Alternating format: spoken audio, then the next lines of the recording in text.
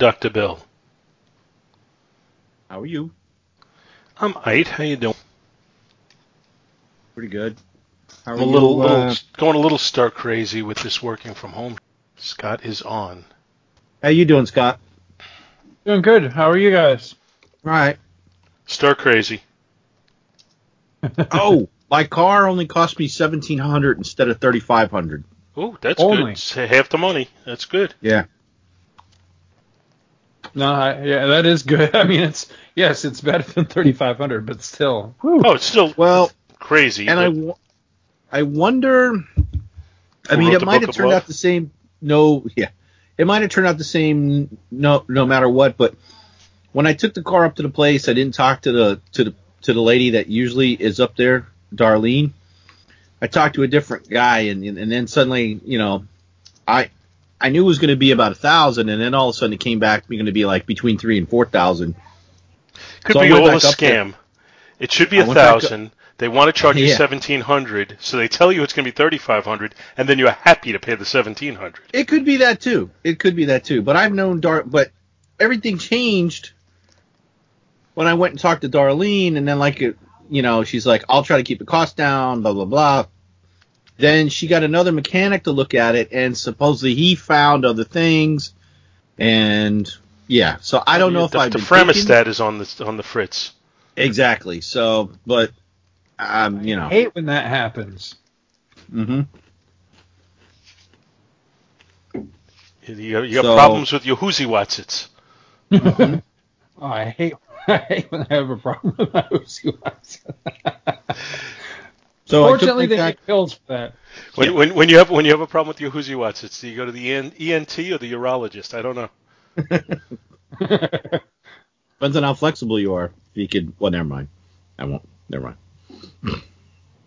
I could suck my Whoozy Watsits. What? Oh my God. What? Nothing. And now, it's time to sit back and enjoy the Two True Freaks Internet Radio Broadcast. Stop it! Genesis? Oh, what's in the box? Disenfranchised by the modern comics industry, producer Paul Spataro, Dr. Bill Robinson, and Scott H. Gardner now ply the time stream in a never-ending quest to rediscover and reconnect with that unique brand of fun and excitement that can only truly be found in good old-fashioned, randomly selected comic book back issues. Journey with them now. Back to the bins. I got nowhere else to go! I got nowhere else to go! I got nothing else. Hello, everybody, and welcome to Back to the Bins. I'm Paul Spataro, and those guys are Bill and Scott. What? Hi. How you guys doing? Hello. I'm doing awesomely. How about you? I'm aight. I might be going a little crazy for being in my house.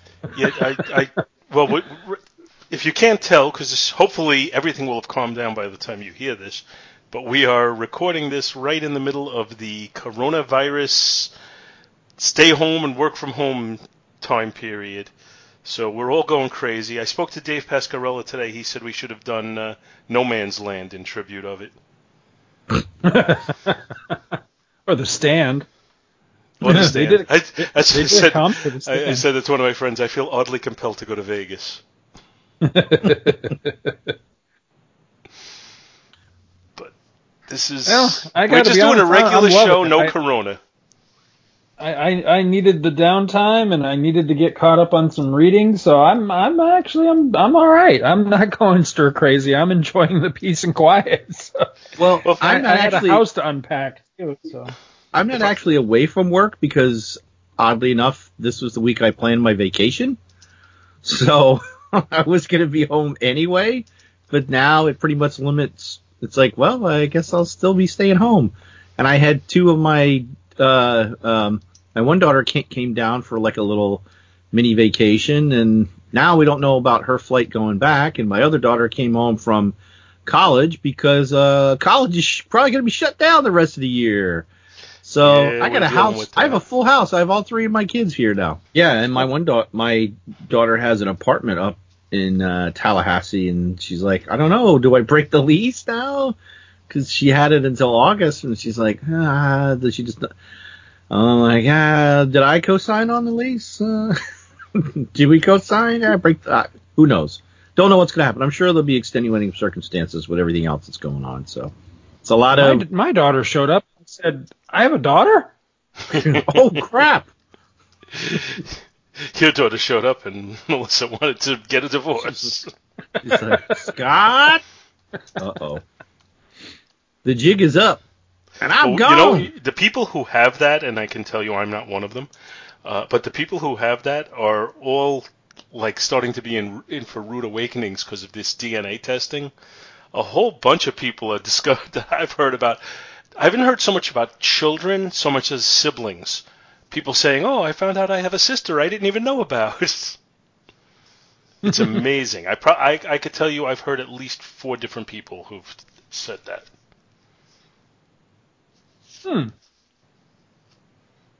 So Interesting. since we brushed on the topic of Corona, Oh god. well, no. How do you think this is gonna? Is this gonna spell an early doom for the comic book shop industry? Well, I think Not all having small people- business owners are having a problem with this situation. Well, right yes, now, no, I frankly. agree that, but was this hasten the decline, perhaps? I'm not looking forward to it, but it's like it's going to be hard for these stores to stay, any stores to stay afloat. Well, I suspect that there may be some government aid coming in for certain people, but I still don't know. You know, comic book collectors are a funny breed, and once they get used to not going to a store, they may not get back to going anymore. Oh, I know, because I know that's how I was out for a long time, because it's just like, well, I haven't been in a while and nothing interests me. I don't know. And it might just be sales are not what they used to be. Don't know. I mean, if there's no foot traffic coming into these stores with a lot of people, a lot of the stores I've said it before, make their money on their merchandise and stuff. And if nobody's coming in, I don't know. I didn't You're go also up to my... dealing with a situation where, a lot of, I'm not trying to pass judgment on anybody, but a lot of small business owners don't report all their income. So now if there is government aid, the government aid might be, well, let's see what your taxes were last year compared to now. Oh, last year you only made $5,000 according to your taxes. Yeah. So you really don't need too much. So I hadn't thought of that. Yeah. It could be, there could be issues on that, even if the government does offer to help. But wait, look at my alternate set of books. What?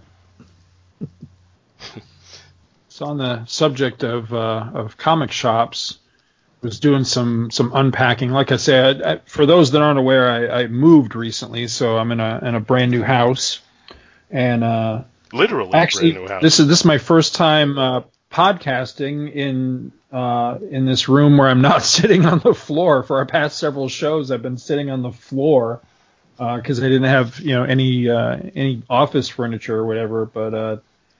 Logan came over this past weekend, my youngest boy and his girlfriend and my wife, and they put together my desk for me because I suck at putting things together. So they actually did it for me. So I have a brand new desk. I'm waiting on an actual office chair. I'm sitting on just a freaking folding chair at the moment, but it's nice. It's a nice new. I can't really call it my comic room because all my comics are downstairs because I'm afraid they would damage the foundation of the upstairs if I brought them all up into this one room. So they're actually downstairs, but but yeah, it's nice.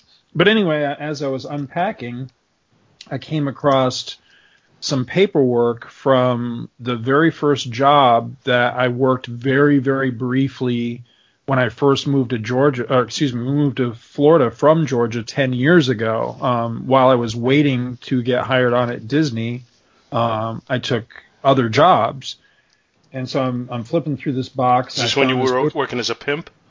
Right. Scott Gardner. I came across. Or was it when you were in the porn industry? I came across this list of comic shops that are now where we've moved to are very close to the area that was listed with these comic shops. And one of them I remember thinking about not long ago. My wife and I were, out kind of exploring the new area that we've moved to, and we saw this one shopping center, and I'm like, why does that shopping center look so familiar? And then it was kind of tickling my brain that I think there used to be a comic shop there, but it wasn't there anymore.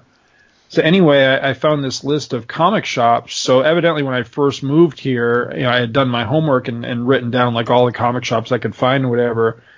And I did searches, internet searches on each one. Every one of them was gone now. And it just made me so sad that, now I live in the area where all these shops were, but, here it is 10 years later, they're all gone. That was so sad. I was like, oh.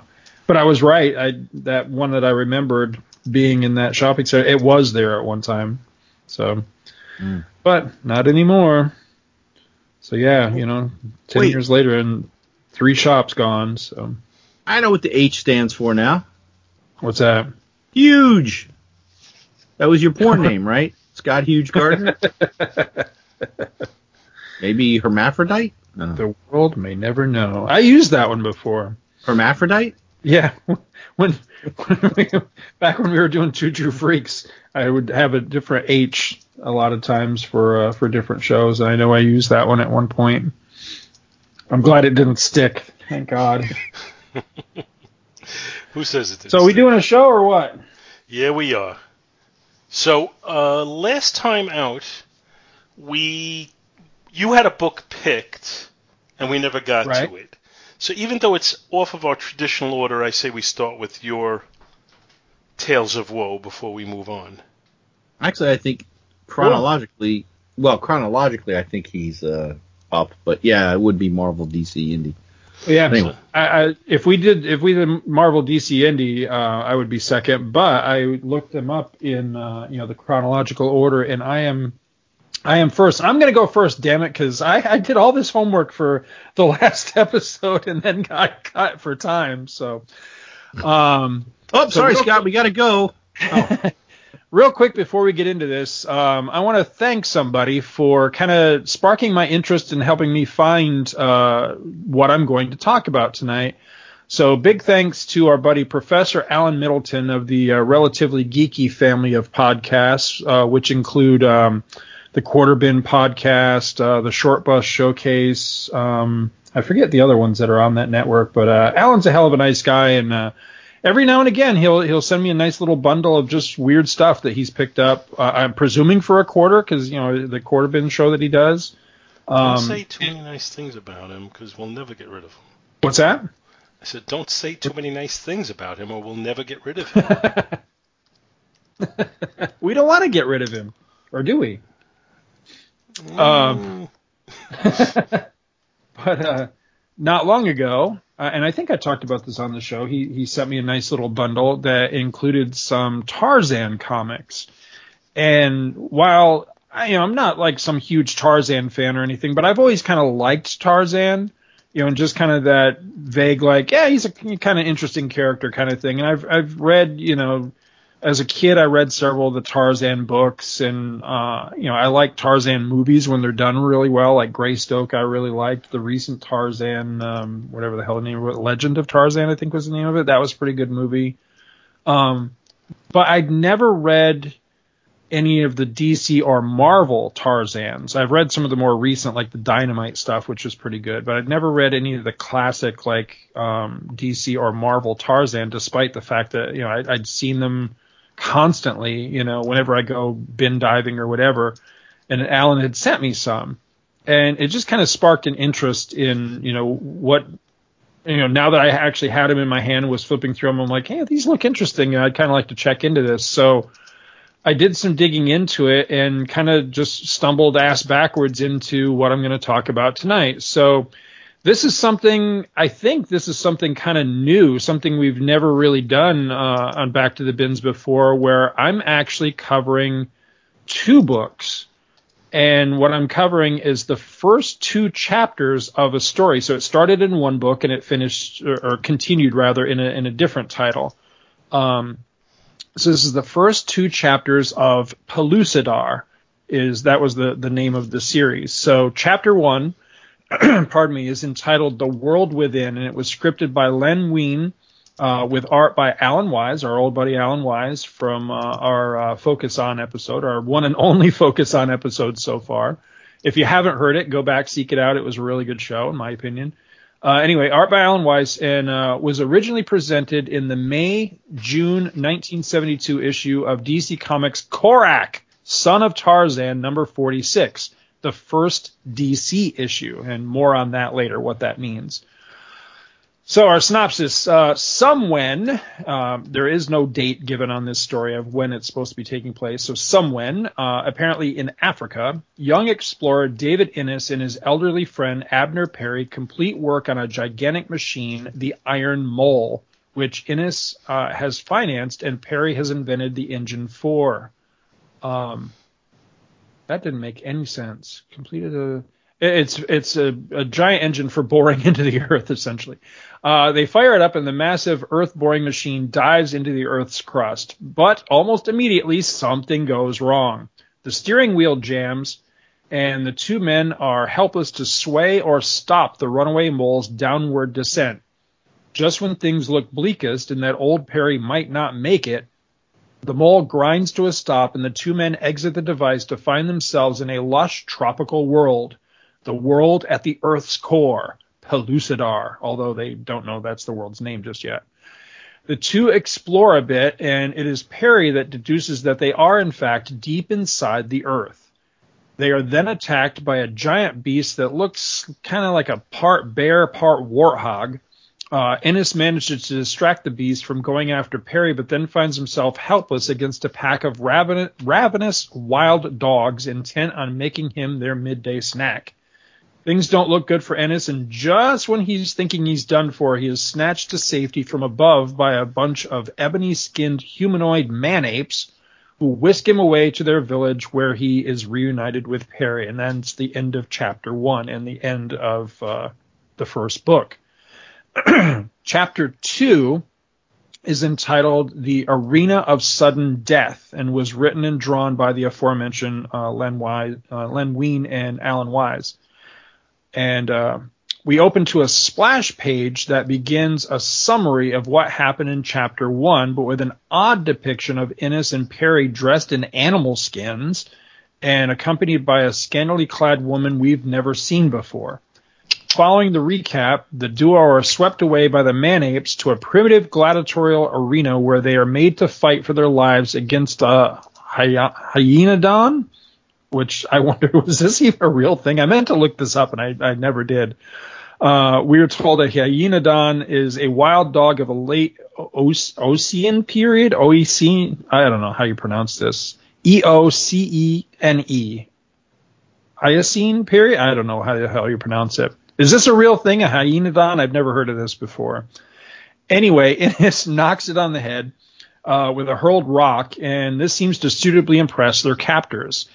Suddenly, we take a right turn into Planet of the Apes when the Gorilla Men, enemies of the Ape Men apparently, show up and snatch Innes and Perry and add them to their collection of already captive humans. Here we meet the girl from the splash page, furry bikini outfit and all, and learn that she is the frigid bitch. No, not Nova. She is Diane the Beautiful, Princess of Amoz.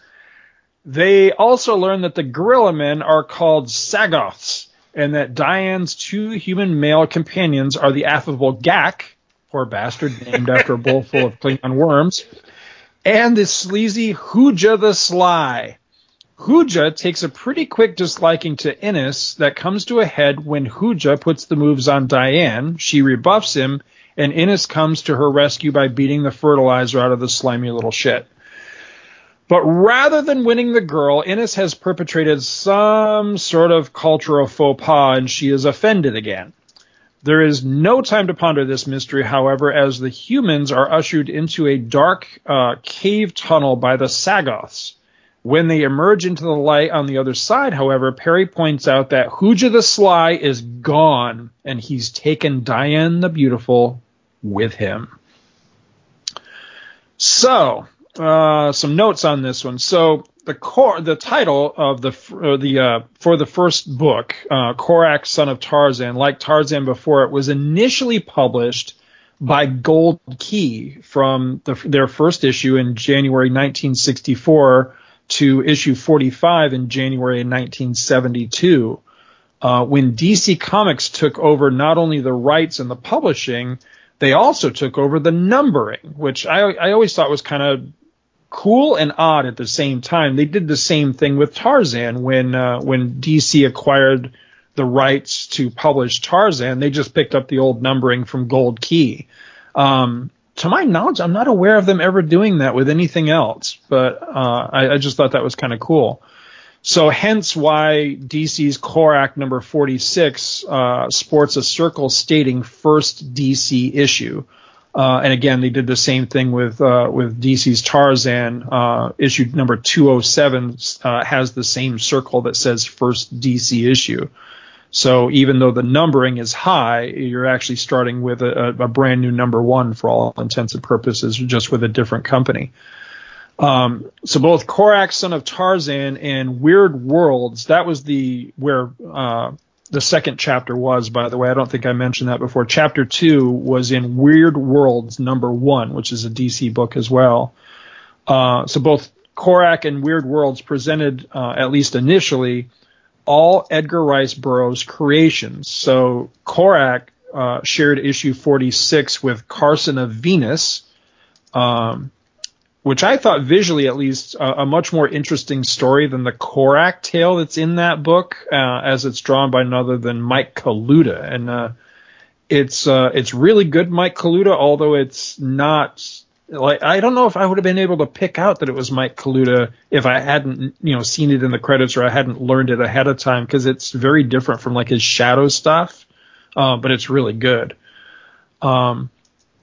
And while no origin is given for Korak, his tale's fairly straightforward. It's kind of dull, both story-wise and definitely art-wise. I forget who the artist is on it off the top of my head, but it just... Isn't it Joe Kubert? I don't think so. It says art by Frank Thorne. Oh, yeah. Oh, yeah, Right. Frank, that was it. Yeah, Frank Thorne. Yeah, I'm not really familiar with who that is. Now, Kubert did the cover. He did most, if not all, of the covers for Korak and for Tarzan, but I don't know whoever that this Frank did... Thorne is, he's clearly trying to present it in a Joe Kubert style. Yeah, I'll agree with that, because it has that same kind of scratchy look to it and everything, which isn't what I don't like about it. I mean, yes, I'm not a fan of that scratchy look, but it just, I don't know, it looks... It looks now that you pointed it out to me, I have to admit I didn't really look that closely at it, but now that you pointed it out to me, it looks just a little bit less detailed than Kubert's work does. It's the same, same stylistically, but it's not. I think Kubert's work has a little bit more weight to it. It has an inferior look, if you know what I mean. Like it doesn't look like a DC book to me. It looks like one of the inferior indies. You know what I mean? Like it's older than it actually is. Maybe this particular artist worked for it before it was a DC book. And that's entirely possible. This is not my forte, so that is entirely possible. I don't know that. It's not mine either. Anyway. Both Carson and Pellucidar tales are the beginning chapters of their origin stories, which I like. So we are jumping into those at the very beginning, whereas the Korak, like I say, it's not an origin story, so it kind of feels like a story already in progress kind of thing. Carson of Venus would continue on in Korak. Weird Worlds, however... it was truly weird, because both tales in issue 1 are again Edgar Rice Burroughs' adventures, but each one is a story already in progress. So here you've got Weird Worlds number 1, yet both of the stories that you're getting in there began somewhere else. So Pellucidar, of course, has made the jump over from Korak after just one appearance, and the other, which was John Carter, Warlord of Mars, beautifully illustrated, gorgeously illustrated by Murphy Anderson. In fact, I just learned of this the other day. after I picked up the issue, that it was Murphy Anderson, and then like within a day or so, I saw Ron Friends posting about it on Facebook, and I thought, well, that's a weird, timing coincidence that he just happened to be raving about something that I literally had just picked up. But anyway, the John Carter story that we see in Weird Worlds #1 was already 3 chapters along, because it began in Tarzan number 207. So John Carter and Pellucidar would continue in Weird Worlds until issue 8, when suddenly all of the Edgar Rice Burroughs material was replaced by Howard Chaykin's Iron Wolf. And this was presumably because it was more cost effective for DC rather than paying royalties to the Edgar Rice Burroughs estate for the use of their characters to just, come up with something brand new. So all of a sudden, it all ended and they went to something completely different. I point all this out. I know it's kind of a long way to get to this, but I point all this out because it was fairly easy to do all this research and read up on all this stuff in the digital age of instantaneous web searches and Wikipedia entries and all of that. I did all this, and I'm going on like this because I want to ask a very simple question. Without footnotes, of which I could find none in either of the 2 stories I just covered, pointing readers either forwards or backwards to previous or subsequent chapters, how in the hell in 1972 was a kid supposed to keep up with these stories? I'm trying to remember, like back in the day, how would we know? How did you discover? I mean, was it just one of those things that, Well, the Arena of Sudden Death does have a footnote that says see Korak 46. Oh, does it? Okay. I must have missed that. Okay. That's, okay. That's on the second, right after the Hyenodon. And yes, the Hyenodon is real. I looked it up. Oh, okay. Cool.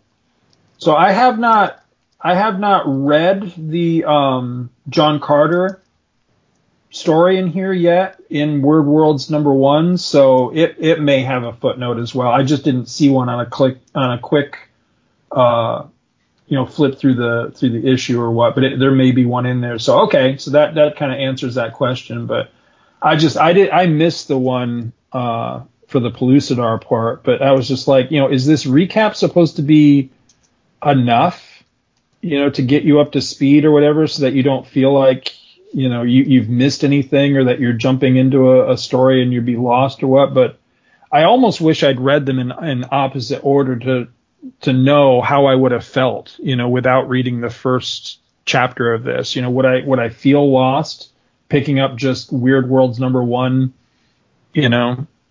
without having read the prior chapter? I don't know.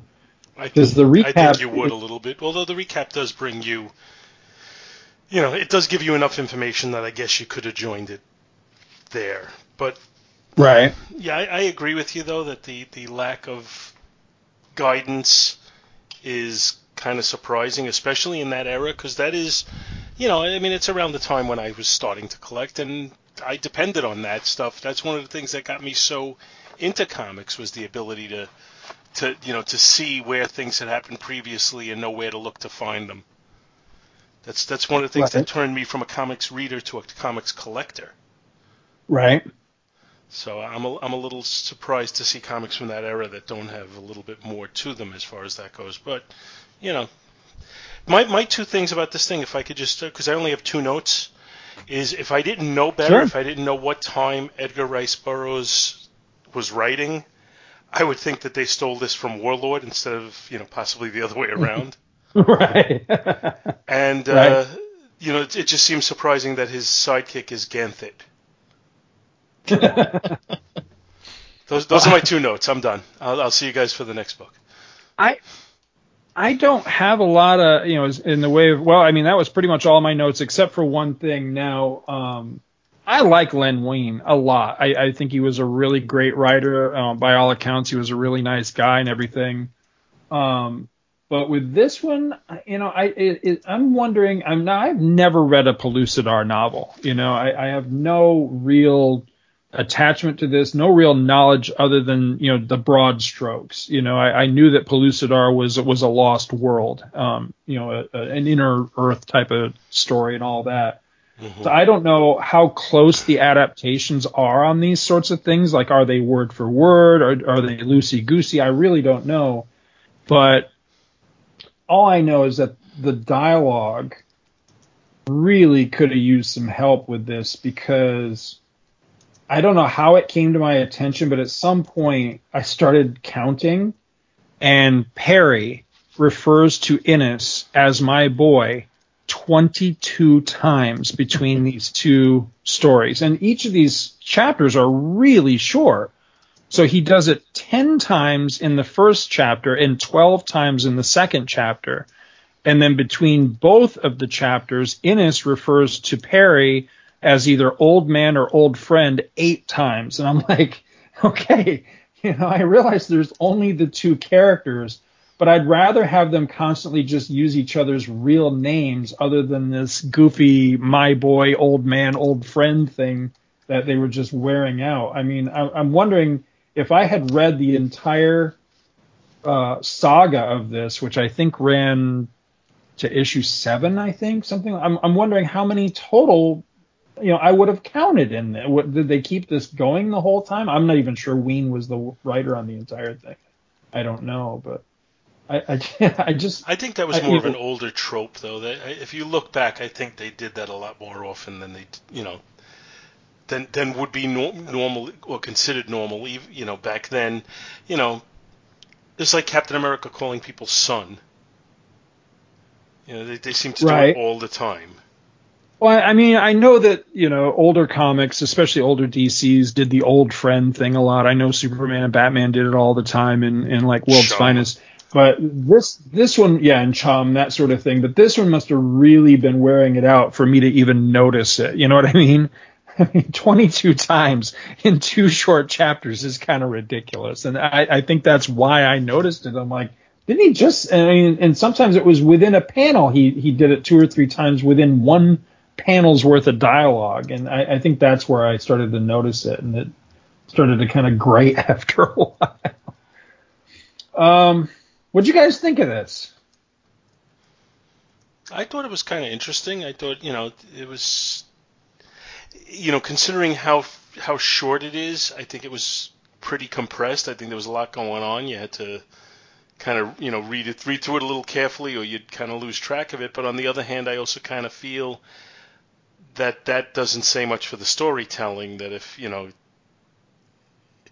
I like when, like by looking at the pictures, you kind of get an idea of what's going on, but then the words flesh it out further. This almost feels like you need the words or you'd have no clue. Right, yeah. So I'll agree with it. I don't know if it's the complexity of the story and that they're trying to squeeze it in so few pages that it made it, fairly impossible to tell the story well in the pictures, or if it's a shortcoming to the way it's drawn. Considering, if you listen to our Focus episode, considering, what we thought of his other work, I'd say it's probably more the former than the latter. It might just be that there's so much going on that, there's no way of telling the story in the pictures, especially with such a short page count. So, I'll give them the benefit of the doubt on that. I do think the artwork otherwise is pretty good, pretty moody. It sets kind of the right tone for what we're looking at. But all that said, and I did enjoy this, I really didn't feel compelled to find where the 3rd chapter of the story is. I will completely agree with you on that. The whole reason that I sought out Korak 46 because one of the books that Alan sent me was Tarzan 207, the one that's bannered with the first DC issue. And while I was at a comic shop recently, I happened to see the Korak 46 in there, where it also says the first DC issue. And I thought, well, this would be fun to just to have that companion book, and so that's really why I picked it up. Mm-hmm. Only to discover that there was this this Alan Weiss story, Alan Weiss illustrated story in the back of it, this Pellucidar thing. So, I decided, all right, well, let me check out and see where this goes. And of course, it goes to Weird Worlds #1, which I had also seen in Cheap Box recently. So I went back to pick that one up as well. So then I had the first 2 chapters. And that's the whole reason I brought it to the show. Just curiosity really on the Alan Weiss part of it, Again, spurred by Alan's having sent me the Tarzan stuff. And I think it's interesting. I think it's fun in just kind of like a historical curiosity kind of way. And I've always been a sucker for like Lost World / Inner Earth type of stories. Ever since I was a kid. And of course, King Kong to me is like the ultimate like Lost World story. But also as a kid reading about Admiral Perry, that did a flyover of Antarctica and reported that he'd seen like a green area with dinosaurs and shit. I've always been fascinated by that sort of thing, ever since that. Mm-hmm. And so that's kind of what I expected this to be. And maybe I'm completely wrong, but everything I'd ever heard of Pellucidar, and again, I've never read a Pellucidar book or story or anything before, but I'd always had the impression that Pellucidar was supposed to be more like Skull Island. So I was a little bit disappointed in this, that yes, we do get a giant freaky looking monster, but it's not really a dinosaur. And then, it's more about like these weird ape men and gorilla men and all this stuff than it is like truly like dinosaur world. And that's what I was expecting. I was expecting something more like the Lost World, and we're more getting like almost like Conan meets Planet of the Apes or something. It's kind of, I don't know. It's not bad or anything. It's just, I ultimately agree with what you said, is that after 2 chapters and not feeling like a whole hell of a lot really happened, I'm not compelled to go further, unfortunately. And I like the art because I really do like Alan Weiss, but I didn't think this was some of his strongest stuff either. So, but again, part of that could be content. I'm just, this really isn't my kind of bag, comic book wise to begin with. So it really had to kind of jump out and grab me if it was going to grab me, and it kind of failed to. I got to be honest. So you're pulling the ripcord. Yeah, I'm curious what you thought, Bill. No, it's pretty. That's why we have him here. Well, I can see the difference between the Alan Weiss and who did the other one? Who did the other one? Which one are you talking about? Oh no, he did them both. Yeah, he did them both. Yeah, I was getting confused. I was getting confused with the first story with the Tarzan, which that's okay. Why didn't they? I guess they didn't want to combine the 2 stories into one book. Probably like page count issues. Yeah. Well, this was the 70s when they were trying to get the book count. I think they were trying to fit in multiple stories, and by doing that, they had to limit the number of pages you can go for each one. That's the impression I had. This is a little bit different Alan Weiss than some of the other. Like it looks. I don't want to say. It looks a little less cleaner. Slick. You think it looks cleaner? I think it looks less clean. Well, no, I mean like I'm thinking back to that Avengers issue where a lot of things were like the characters look cleaner. Maybe not the whole like the way the actual models look. I don't know. They just look more. He was defined on that though, wasn't he? See here. Oh, maybe that is it. Okay, yeah. Here he's handling the art chores all himself, whereas on that other one, I think he had an inker. Yeah, because that Avengers just had an odd look to it. Yeah, and I'm wondering if maybe that's my issue with this art-wise, is that I'm trying to remember who the hell the inker is on that Super Team family that I love so much that he did. But I know he had an inker on that story. And I'm thinking that inker really kind of fleshed his stuff out a little and like smoothed it out and really kind of brought it together, if you know what I mean. but I cannot remember who that was. I mean, I'm not saying I don't like this, but sometimes, with certain artists, they're better if they have an inker and they don't do the entire art chore themselves. And Looking at I you, can't Neil help. Adams.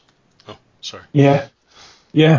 Did this? So the whole is this considered a Hollow Earth story, but differs from the Warlord world, or is it the same world?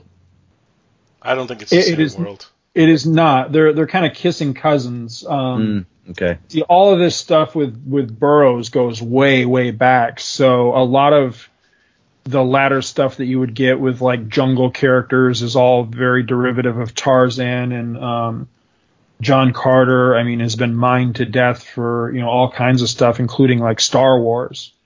And then, some of the other characters as well, even Carson of Venus, was influential for other characters and stuff. Well, I so think we Lucidar. I think we keep seeing these because they're all in the public domain now, aren't they? Right. Yeah. Yeah, they are. It's why we see movies and books. But at this time they weren't, right? Really? I don't know. No, at this time they couldn't have been because this is why said they were DC paying the gave royalties. up. Yeah, because they were paying royalties. These days I'm almost positive this stuff is all. I could be wrong about that, but that was my impression because I think that's why you get a Tarzan movie like every other year, because he's just kind of out there. But again, I could be wrong about that. Maybe they are. Just wait until Marvel stuff goes into public. Oh wait, never mind. Not gonna happen.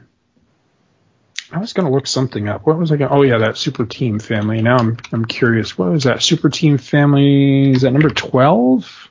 No. Well, and for any of our budding paleontologists out there, a hyenodon is a type of genus of the Hyaenodontidae, a family of extinct carnivorous fossil mammals from Eurasia, North America, and Africa. With species You said Eurasia. Oh. with species existing temporarily from the Eocene until the middle Miocene, existing for about 26.1 million years, but only temporarily. It was Joe Rodenstein was the inker on that issue. I never would have come up with that, but now that you say it, it's like, oh yeah. Yeah. Yep. So that's all I got on this one. Do we want to do grades? We have no cover to rate because the covers are not to this story. Right. So I guess it would just be a matter of the writing and the art, and then an overall. So I'm going to do art first. Alan Weiss, I mean, he's one of those sweet spot artists for me, but he can be very hit and miss. And I won't say he's miss in this, but he's not as hit as he was, with the stuff that I really hold up as, the stuff that I discovered him with. Again, that Super Team Family issue, which is number 11, by the way, the one with Supergirl, the Flash, and the Atom. I love that. But he's one of those guys, and you mentioned Neil Adams. I will throw John Byrne out there as one of those. There are certain artists that I just think shouldn't ink themselves because somehow it just doesn't work when they ink themselves. And I'm thinking that's the case with the art here. Again, it's not bad. It's just there's something off with it. It's a little, I don't know, heavy-handed. It's a little. See, and yet I think this is some of the best stuff. I like this more than some of the other things I've seen of his. There are shots that look exceptionally good. Now, like if you go into the Weird Worlds one, the splash page. I was just looking at the splash page right off the bat. The old man, he just looks silly, like the facial expression on him. Yeah. But keep going, and when we get to the Planet of the Apes thing, the apes aren't drawn badly at all. No, they look really good. They do look really good. They look more like apes than actual, gorilla men. The crowd scene of the people, I mean, they all look fairly well, at least, as far as their anatomy and everything, everybody looks pretty good. The faces don't look bad. I actually prefer the art in the second part over the first. Yeah, I'll definitely agree with that. Yeah, I will agree with that. That I think the art was much better in the second chapter, in the Weird Worlds chapter. But I'll also agree with you that I preferred it in that Super Team Family issue. I preferred his art there more than I like it here. And I don't remember what grade I gave it then, so I may totally contradict that by giving this a higher grade. But we will see. I don't know. I'm torn on the grade with this. I think I'm going to go a B- just because I really do like it. I can definitely tell it's Alan Weiss. It's just somehow it's off, and I believe it's off in the inks. I think he's very heavy. He's got a very thick line. He's using a lot of black in the ink, and so I think that's what it is. It's just it's not as clean somehow as what I would like, but it's not bad. And like I say, I mean, the anatomy is really good and all that.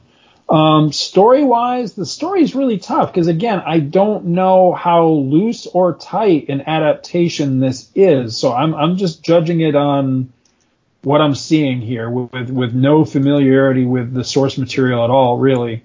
Right off the bat, I'm going to deduct some points for not telling me when the hell this story is supposed to be taking place. I'm thinking that this is like turn of the century, but there's nothing to indicate what year it's actually supposed to be. That might seem like a minor point, but it would be nice to know because I get a serious like steampunk vibe off of the Mole Machine.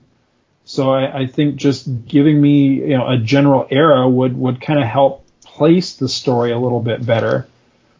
Beyond that, I can't help but feel like this is rushing somehow. I don't know what the pace or the content or whatever of the original story is, but this seems like it's really flying along and it's throwing a lot of stuff at you. So I don't know if they're trying to rush to do as much of an actual Pellucidar novel in a short amount of time or something. I'm not really sure, but ultimately, now granted, these are chapters, so it's a short page count. But between both of these two chapters, I still don't think it would be enough to fill an actual comic. Like if you took both chapters together, I don't think you'd still have enough page count for one complete comic.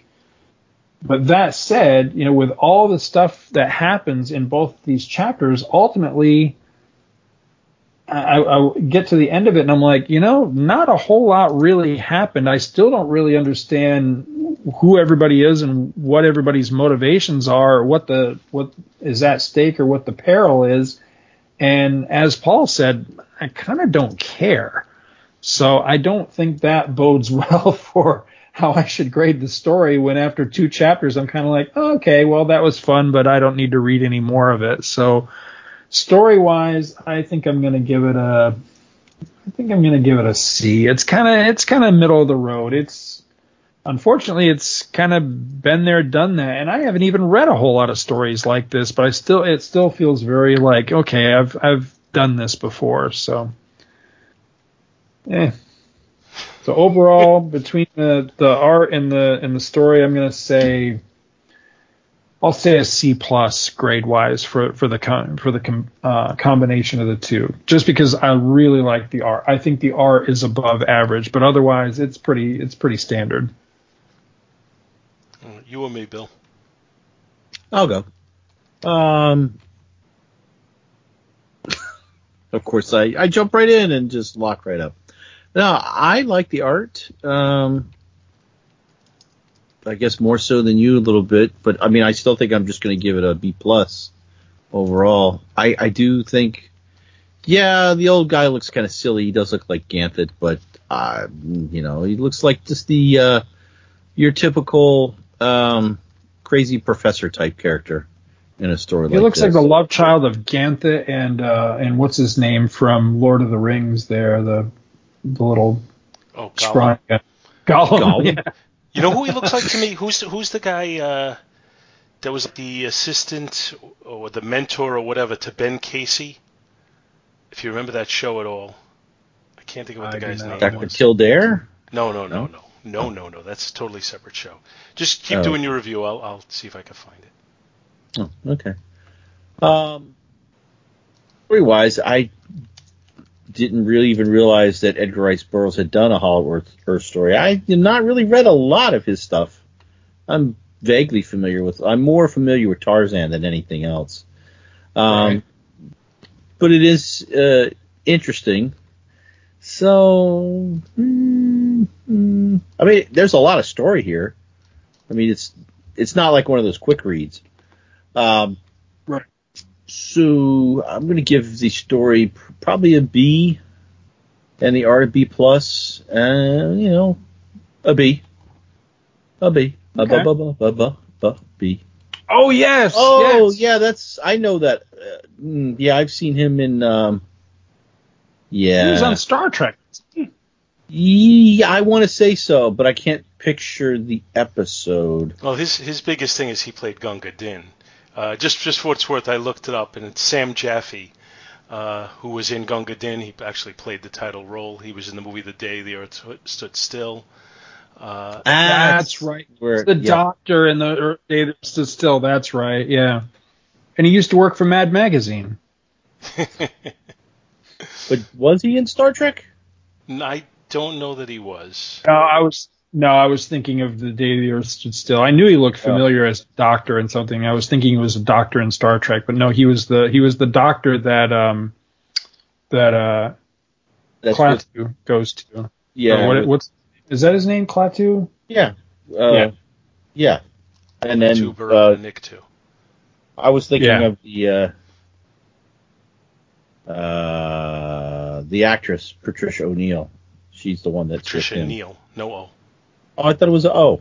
I don't believe so. Patricia Neal? O'Neill? Yeah, I think you're right. Fine. I'm wrong. So Sam Jaffe is who the doctor in this reminds me of, and if I remember, which I very well may not, I will try and put a picture of him on the page, our Facebook page when I do post this episode. Cool. Did you finish your review, Bill? Yeah. I said overall a B. Oh, I didn't hear the overall. I missed that. I was too busy looking for the picture of Sam Jaffe.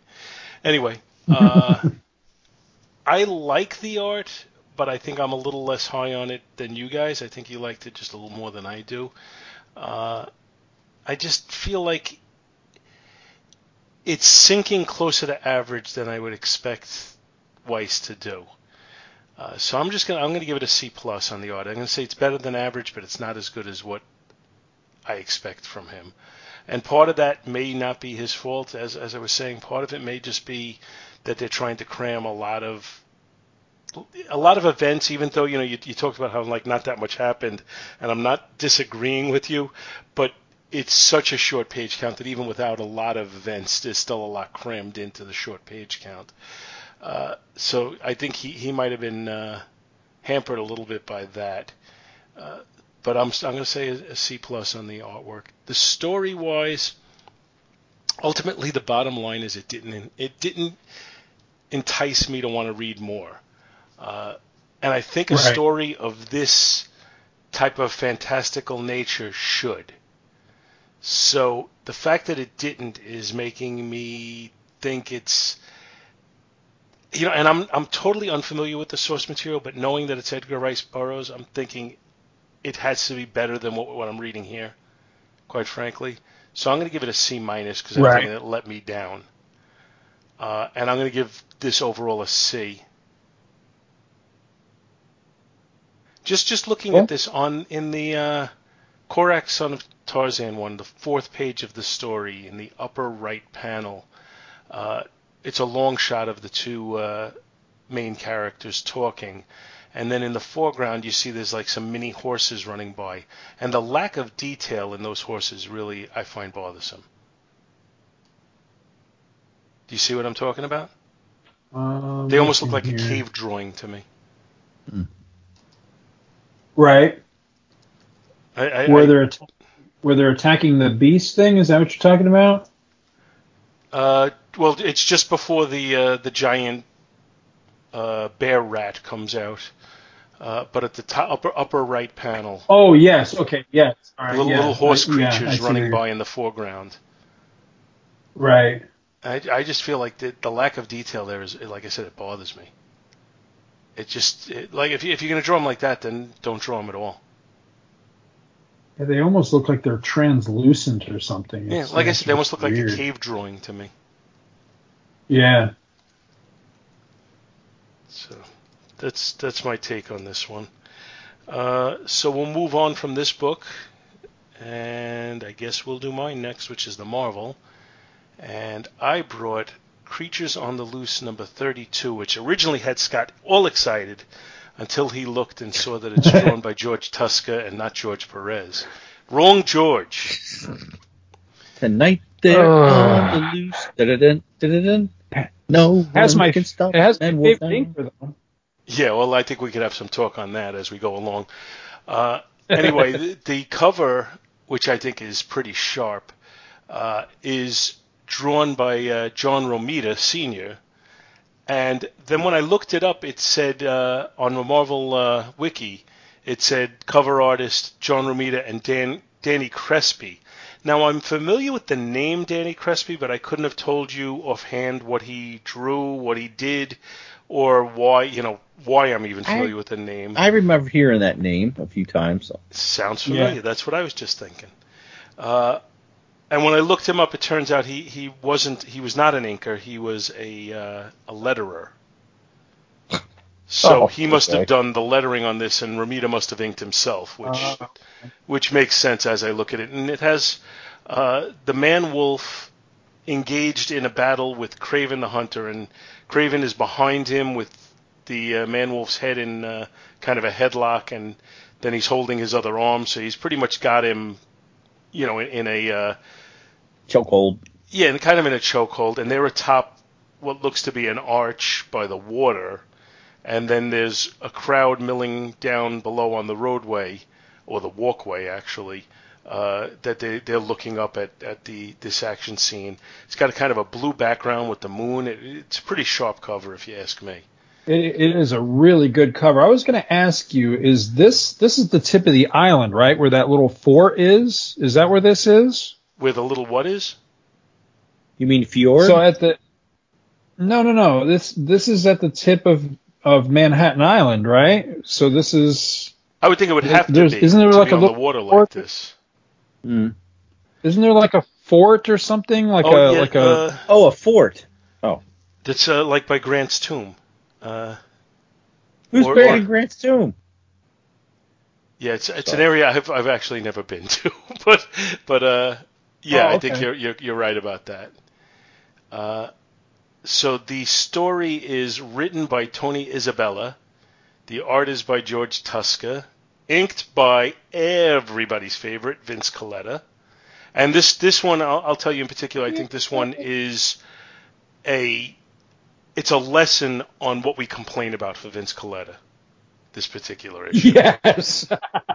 And I'll make a point of mentioning it a couple of times. Now, and I'm going to talk about it a little bit before I even get into the synopsis here, because Vince Colletta, one of our primary complaints about Vince Colletta is for the sake of expediency, he would actually erase details that Jack Kirby put in, because Jack Kirby gave extremely detailed pencils. In this particular case, I can kind of figure out what went on, and I think George Tuska gave him some very rough pencils, and rather than embellish it and give it a little bit more detail, he pretty much inked what he was given, and a lot of the pictures just cry out for detail and don't have them. And I'll talk more as we go through it a little bit. But the story is titled Moon of the Hunter. And it opens up with the Man-Wolf down on the street in like an alleyway, and he's looking up at a window. And the window he's looking into is that of Christine Saunders, who is John Jameson, the Man-Wolf's alter ego's fiancée. And they have kind of a yin and yang thing going here, where if it's something John Jameson cares about, then the Man-Wolf hates it. So it's John's fiancée, so the Man-Wolf hates her. And then we got up to her in her apartment, looking out at the night, and she's sitting and dreaming about John Jameson, who right off the bat, now I'll talk a little bit here. We have a little bit of a montage sequence, and first of all, as drawn there, John Jameson looks nothing like the John Jameson I've seen anywhere else in the years that he's been around. Secondly, the artwork, especially in the scene where they show like a transformation, they show 5 different faces of him transforming from John Jameson to the Man-Wolf, and the last panel, or actually kind of the last 2 panels, are just terrible. They really just look like a joke to me, quite frankly. So we have a recap of how Spider-Man ripped the Moonstone off of him back in Spider-Man number 125, and that resulted in him not being the Man-Wolf anymore, but that in Giant Size Superstars number 1, Morbius returned the pendant to him so that he could be the Man-Wolf again. So anyway, he's looking, he's ready to attack Christine, when from behind he's attacked by Kraven the Hunter. And we have a splash page with a really, really, really beefy looking Kraven the Hunter holding the Man-Wolf from behind with a garrote and kind of lifting him into the air with it. And again, this is another one where it just cries out for detail that doesn't exist. It cries out for embellishment that isn't there. And the inking of Kraven's body in particular, I don't know what Vince Colletta was thinking, frankly. It just looks terrible to me. Anyway, the 2 battle. The Man-Wolf kind of flips Kraven over him, but Kraven lands on his feet, and they continue to battle. Man-Wolf slashes Kraven's face, but does not leave any marks on it at all, which is surprising. The police come to the scene, and Kraven makes like a tree and gets out of there. The Man-Wolf engages the police in some battle, but then runs off and reverts back to John Jameson. He collapses onto his couch and then calls a friend of his, Ralph Sarson, who's a research scientist for NASA, who apparently is aware of John's lifting of the pendant, and I guess maybe is doing research for him. John has a little bit of a hissy fit in his apartment, and then he collapses and falls asleep on his couch. We cut to J. Jonah Jameson, who is lamenting everything and looking out his window and cursing Spider-Man, who just happens to be swinging by at the moment. Then we go back out to John, who's walking in Manhattan in the moonlight, because every character who has a wolf curse that turns into a werewolf with the full moon just goes out willy-nilly with the full moon. You know, let me go for a stroll. Yeah, because it's not going to affect you this time. I mean, just how stupid. Anyway, he turns into the Man-Wolf again. Kraven appears immediately, throws some polka-dotted smoke bombs at him, and knocks him out, and then carries him off. And he brings him to some sort of a facility where he chains him up, and then he turns back into John Jameson. And apparently Kraven was aware of this all along, and we know that he was hired by somebody to do this. Who could it be? Anyway, that's pretty much the end of this story. Coming your way next issue, Safari. And guess who's the hunted? Those aren't polka dot smoke bombs. They're cheetah smoke bombs. They're stupid. Stupid. I really? I'm assuming that it's J. Jonah Jameson that hired him. You think? Who else has a history of hiring? Who else would want him Spider-Man captured and so that he doesn't do damage to people? You know, it's somebody who hired him with noble intentions of a sort for J. Jonah. Mm-hmm. And then there's a short story in the back of this, one of the old horror stories, and it's like a 3-page story just to fill this out because this particular story is a little short. I have a copy of this one. I don't remember when or where I got it, but it's missing the Marvel stamp inside. It's cut out of it, so that bothers me. The Marvel value stamp. So I like this series. The Marvel value stamp is Mr. Fantastic, by the way. Yeah. No, it's not in my book. In my book, it's the Invisible Girl. Wait. Did somebody say Mr. Fantastic? Yeah, I was surprised you Mr. didn't go to Soul. Fantastic. Mr. Lava. Okay. Anyway, I like this series, and I don't even think I dislike this issue at all, except the artwork just really does bother me. I am, as anybody who listens to this enough knows, not a big George Tuska fan, but I do think with the right inker, his art is presentable and adequate. But you put Vince Colletta and his rushing through it ways on this, and he's not making any effort to actually make it better. And it's a formula for disaster artwork-wise. Yeah, those 2 pages, 6 and 7 with the fight. Oh, that's just bad. No detail. Fat Craven. I think this is an excellent testament to this character, that he could survive such a shit issue art-wise. You know what I mean? Because the art in this is absolutely terrible. Yet, I really like the issue. So, again, I think it's a testament to, he's a good character, and I think the story is good. I think Craven is used to good effect, which doesn't really happen all that often. It's the art in this one that really hurts. That and, the dumb moment that you pointed out where, John knows, it's not like he's unaware of what he does. It's not like he's unaware that he becomes a man-wolf, a werewolf for all intents and purposes. It's not as if he's unaware that he actually murders people when he's the werewolf. And then, he makes no effort to lock himself away or get locked up or get help or anything. He just takes a nap and then goes out for an evening stroll, knowing full goddamn well that there's going to be a full moon that night, becomes the werewolf again. So it's like, dude, are you just stupid? You'd have to be. And he's an astronaut. You think you have to have a level of intelligence to be an astronaut? You would think. Yeah, he's a regular rocket scientist, right? It's unreal.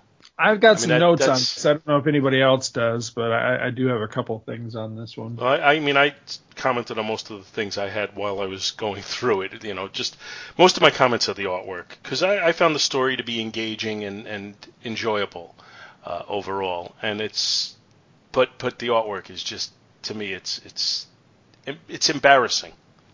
Mm. Yes, it is. Yeah. What was the dude's name again that worked on the cover with Romita? Danny Crespi. So do the letters, do they come up with the cover copy as well, do you know? Or is that up to the writer or somebody? I think they're told what to put there. I don't think they actually think of it on their own. But I don't know that for because I'm wondering who's to blame for this cover copy, because while I agree with you, it is an awesome cover. I really like this cover. But it does say, in the clutches of Spider-Man's fiercest foe, Kraven the Hunter. I think the word you're grasping for is lamest. I've never liked Kraven the Hunter. I don't think he's lamest.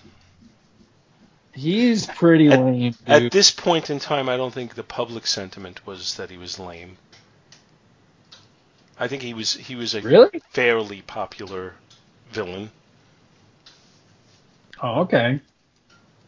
I don't think he was ever the fiercest foe. I think that's a little bit of what they call puffery, but right.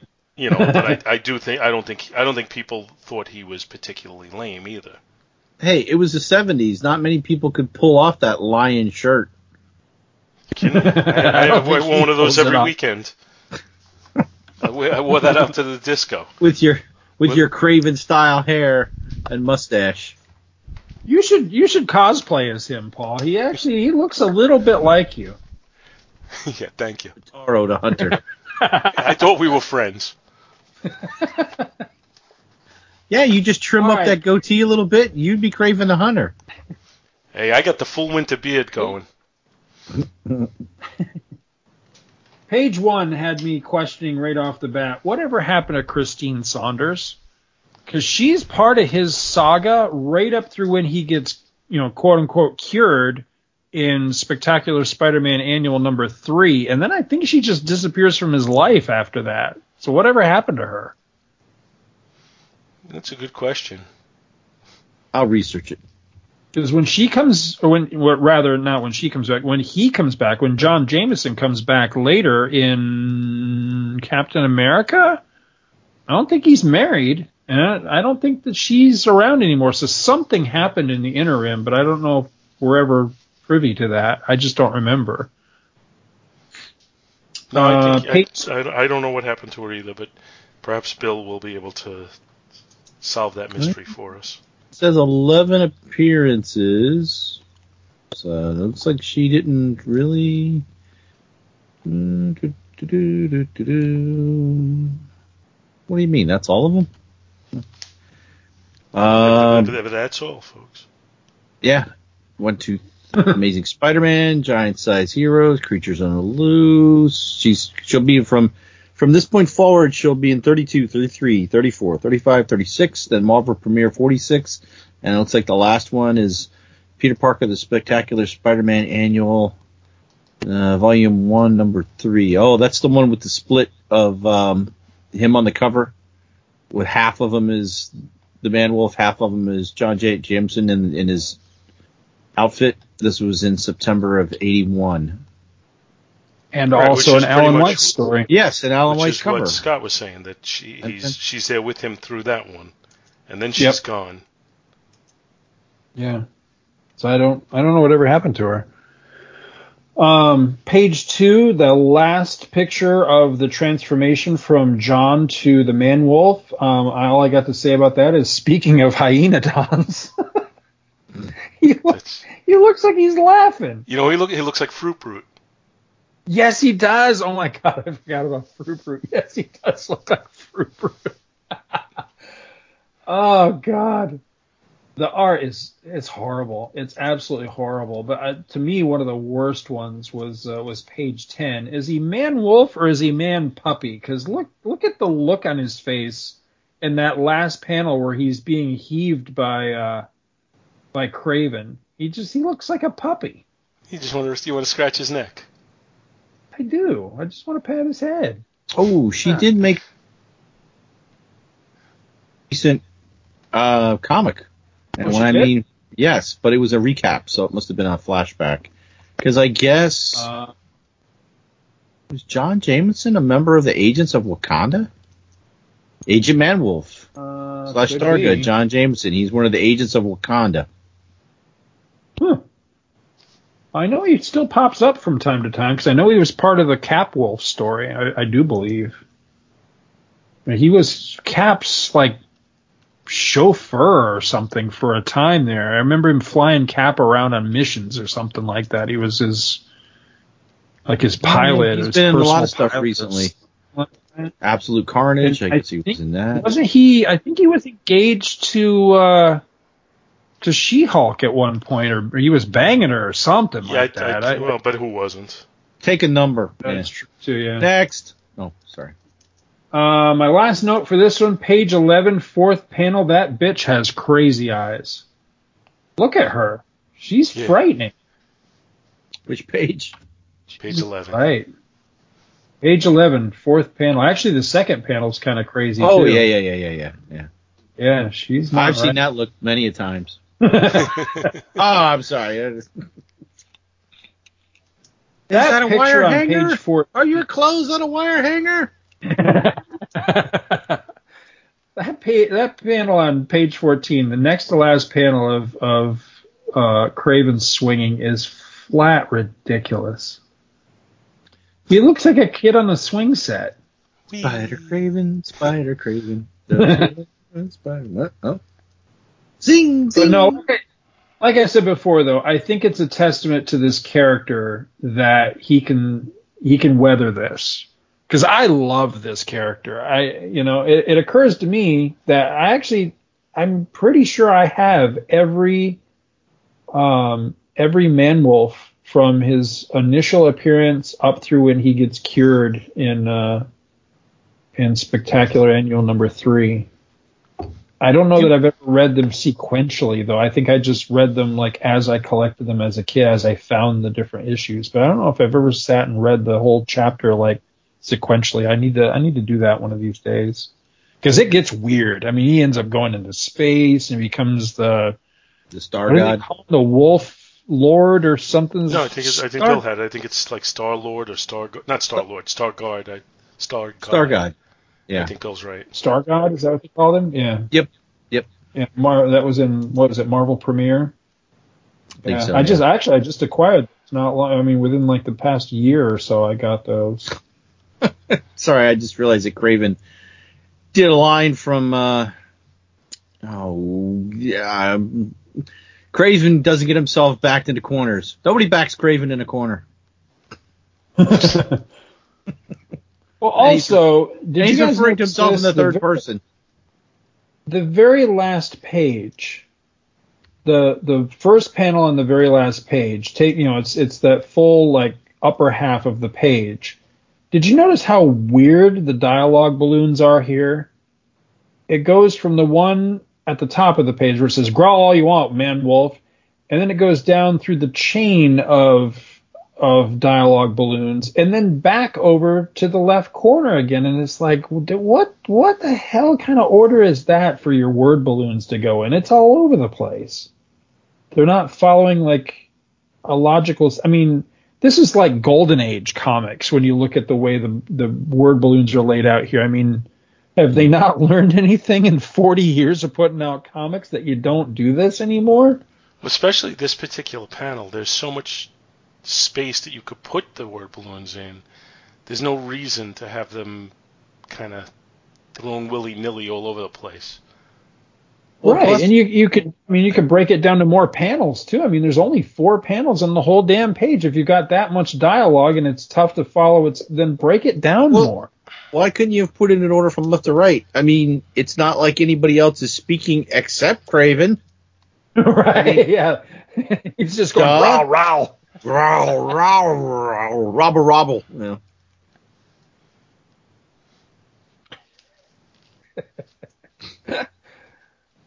John Jameson, I do love it though. I love it. I just hate the art, but I do like the story. Even with it being stupid Kraven, I still like it. I love the Man-Wolf. I've always loved this character. Yeah, I believe I gave you a HeroClick Man-Wolf figure long ago. You still have that? I still have it. Okay. I still have it.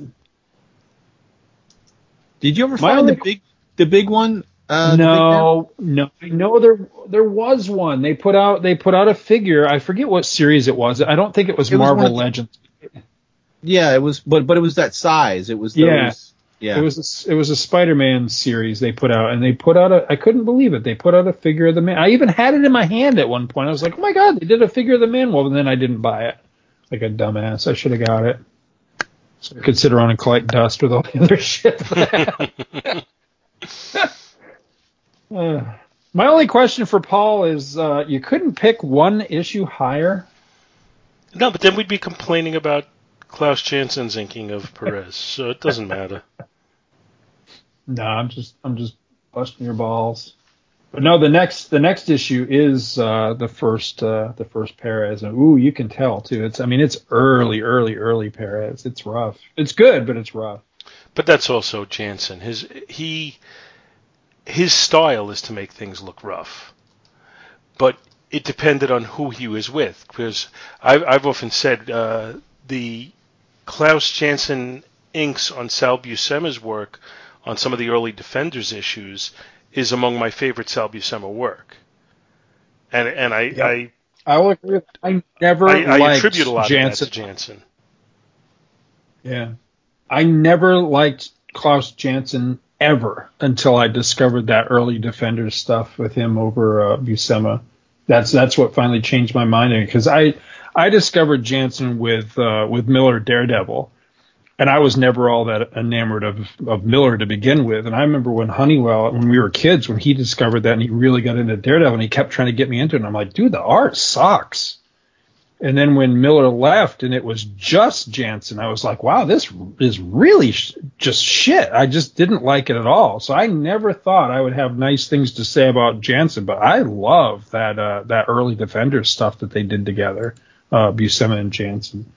But yeah, it totally, it's all dependent on who he's teamed with. And I don't think him and Perez are a good fit, because Perez just, he's got a very clean style, I call it like the clean bubbly style, and that's not Janson's style at all. His is more that angular, But I don't know. He was a good fit for Buscema, though. Yeah. So, but this isn't a Janson book anyway. So we'll move back to this issue, and I guess I'll give it its rating. I'm going to give the cover, frankly, I'm giving the cover an A. I really think this is a very, very sharp picture. It's John Romita Sr., whose work I just love, and it's him. This is just great stuff, I think, and it's compelling, and it makes me want to pick up the book. So no question at all there. I think the cover's an A. The story is entertaining. It's a little silly, but it's entertaining, and I'm kind of cool with it. I think it makes Kraven seem tough, and a worthy foe for the Man-Wolf. So I'm going to give the story a B, and the art is it hurts my soul looking at it. I don't want to give it an F because it's not. It's not, where I can't tell what's going on. I just think it's bad. So I'm going to give it a D-, the lowest I can give it without giving it an F. And overall, I will give this book a C+. It would be much higher except for the artwork. I think I'm also going to go an A on the cover. I really, really like this cover. One of the things I really like about it is that you can tell where it is. And I think that that's really neat when they can place it that way. And this really cool effect, and I've seen this in real life, the effect of now actually that's got to be the moon. I was thinking it was the sun, but either way, either the sun or the moon reflecting on the water. Now, back during this time, before all the digital effects they could do and all the digital coloring and all, to get this effect from just the 4-color process is pretty damn impressive. But it's really neat. I like that effect of the light on the water, and I just think it looks really cool. I think it's a really great cover. It's dynamic. I love the pencils and the inks. It's colored really well. It's just an all around great cover. I totally agree with you. Story-wise, it's a really good chapter. I think it makes really good use of a villain that I have virtually no respect for. It kind of makes me like him, in this, because he's used to good effect. This is the kind of guy if you're gonna hunt down the Man-Wolf to capture him, then you would want to get somebody that was a hunter, and that's supposed to be what Kraven's all about. So I like that he's used to good effect in here, although again, some of the ridiculous dialogue that he gives is a little bit much. This is a blow that would stop a charging elephant, and all these ridiculous claims that he makes. I'm like, if you're really that tough, then how come you get your ass handed to you by Spider-Man every single time you guys tussle? If you've really got elephant punch as one of your powers, But anyway, in fact, that's what they should call it. Story-wise, I'm going to give him elephant punch. Going to give you such a punch. What was it? I was thinking of what was, hey Doc, that's an elephant gun. Why don't you go hunt an elephant? You better not! I'll give you such a pinch! The elephant comes over, puts one hand on Elmer's head and punches down with the other one and drives him into the crowd. All right, back to our regularly scheduled review. The only other thing that really makes me want to take some serious points off, though, is I'm so glad that somebody else besides me caught this. I'm glad that Paul caught it right in his synopsis. What business has this guy got after he takes his little nap to go out for a stroll at dusk? I'm like, are you mental? I just, that's the part of the story that almost it actually threatened to kind of ruin the story for me. I'm like, what are you doing? You are a mental case. A mental case, yeah, exactly. I mean, it's just ridiculous that he would do that. But, I'll forgive it because it's still fun. It's still a really good story. So overall, grade-wise on the story, I think I'm going to go a B+. I really like this. I would go higher probably, but yeah, it loses a little bit for just, for John not having a whole lot of brains in that one sequence. Art-wise, like we say, can't give it an F because at least I can follow it. I can understand what's going on. It just looks terrible. So I reserve Fs for when I just look at it and go, I can't follow this. I can follow it, so I'm gonna follow Paul with a D- because it's awful. I don't see a single panel or anything in here that I don't think is just crap. And I already don't like Tuska. Sorry, George Tuska, but I just don't like Tuska. I think he's bargain basement workman, if you know what I mean. And then to pair him with frickin' Vinnie Coletta. And I have tried to give Coletta a break over the years, especially ever since I read there's a Tomorrow's book out there. I can't remember the name of it, but there's a Tomorrow's book that's actually a damn good read. It's all about Vinnie Coletta. Something like The Thin Line or something like that. Yeah, something like that. Yeah, and I thought it was a really fascinating read. It's done as kind of a defense of Vinnie Coletta. And it kind of swayed me a little bit in my opinion of the man. But then I see this and I'm just like, I'm sorry, dude. I feel for your plight and your situation, but at the end of the day, you earned the rep that you have with shit like this. Because, not only did he hatchet job an artist that already sucks, but then he adds nothing to this at all. And, there's so much of this that it's almost like a damn coloring book. You know what I mean? It's that low art-wise. There's no dynamism in it. There's no detail in it. It's just, let's slap this shit together and get it out on the stands. And, such a shame. I'm just so glad that this didn't kill this character because I really love the character. So, but anyway, overall grade for the whole book. Even with the shit art on this, just between that awesome cover and the story that I really like, I'm still going to grade it fairly. I'm still going to say I think I'll go a B- because I still really like it. It's despite that art, it still grades really high for me. So there you go. Wow, you guys talk so much. I don't know if I really have anything to add as usual. I was afraid you fell asleep. No, that never happens.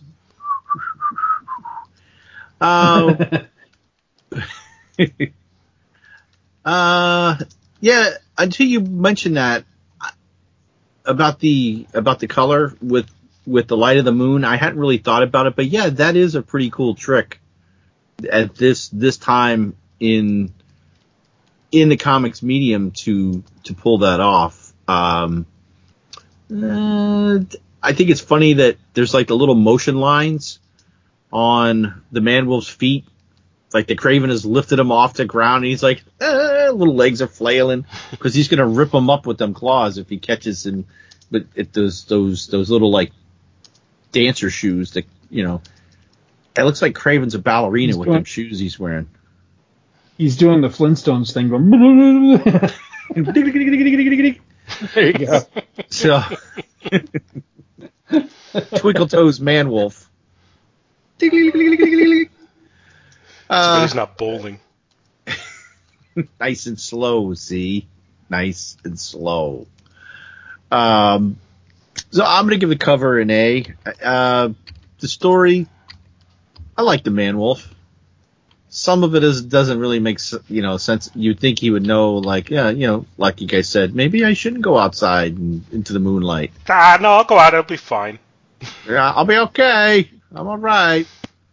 Hey, Moonlight. Nope. So, story-wise, I will give it a B. And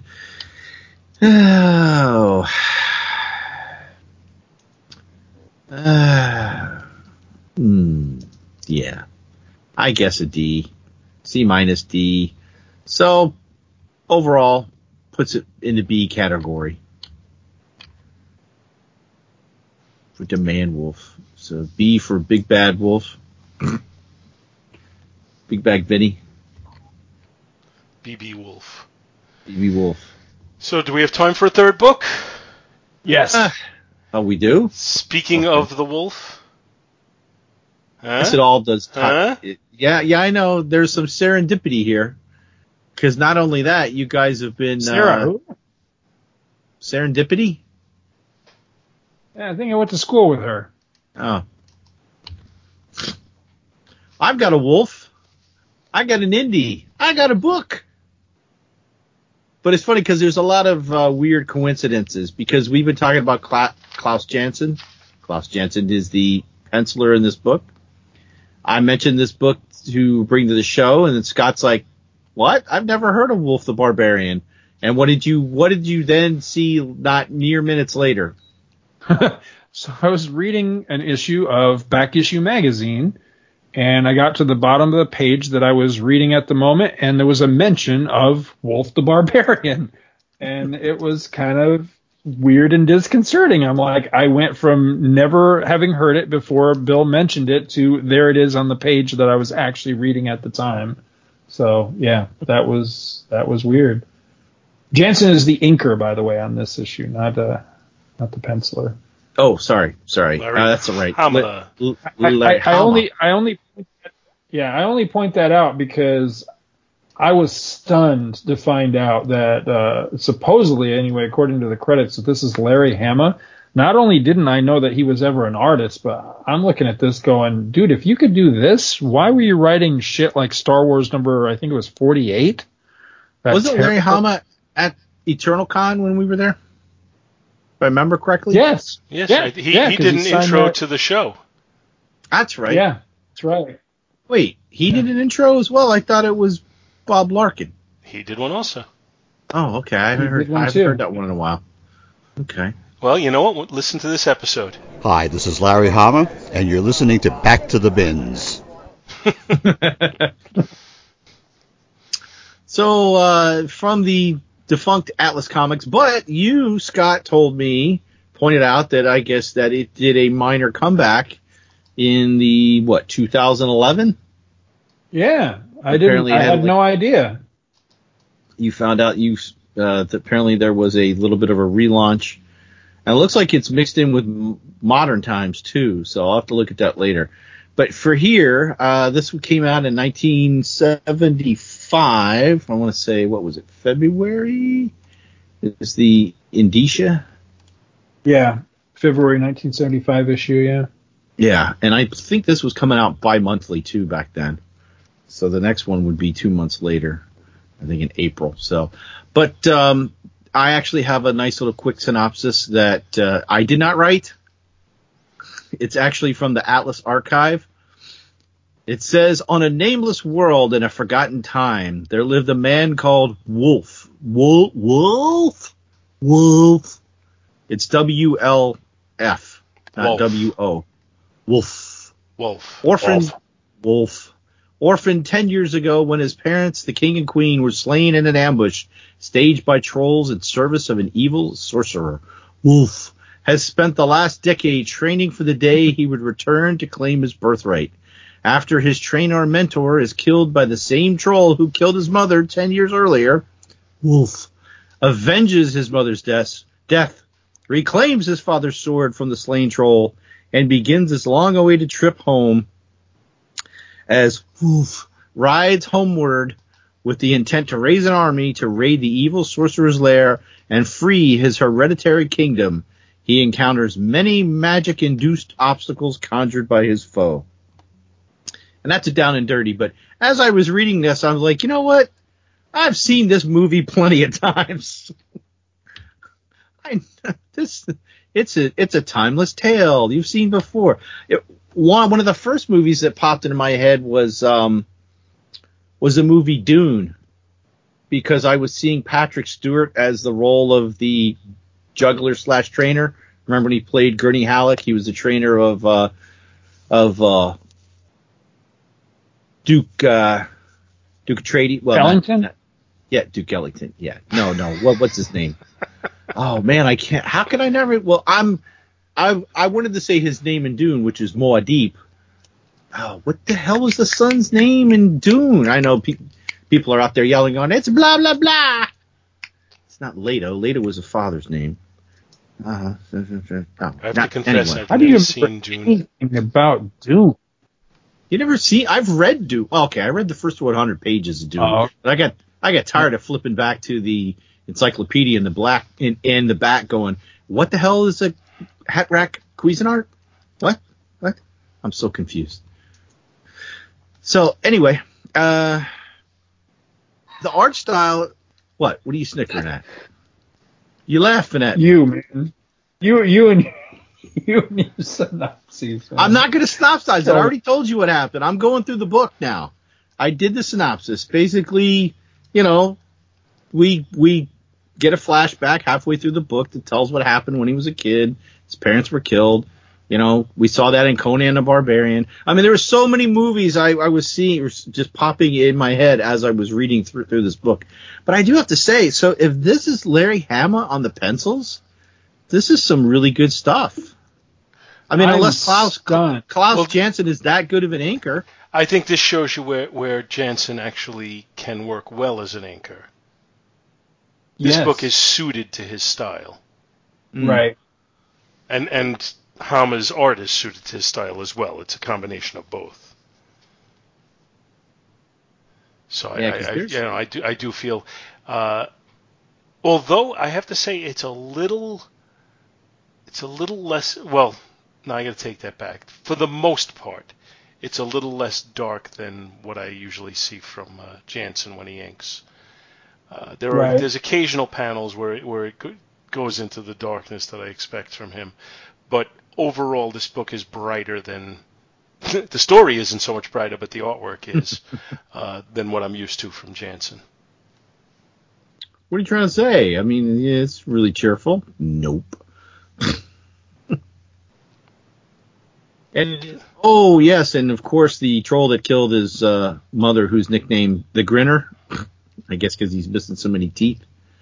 He's, of course, is the one that's being sent to kill him now, 10 years later. And, of course, he has the sword that belonged to his father with him, so he's able to get that back from him.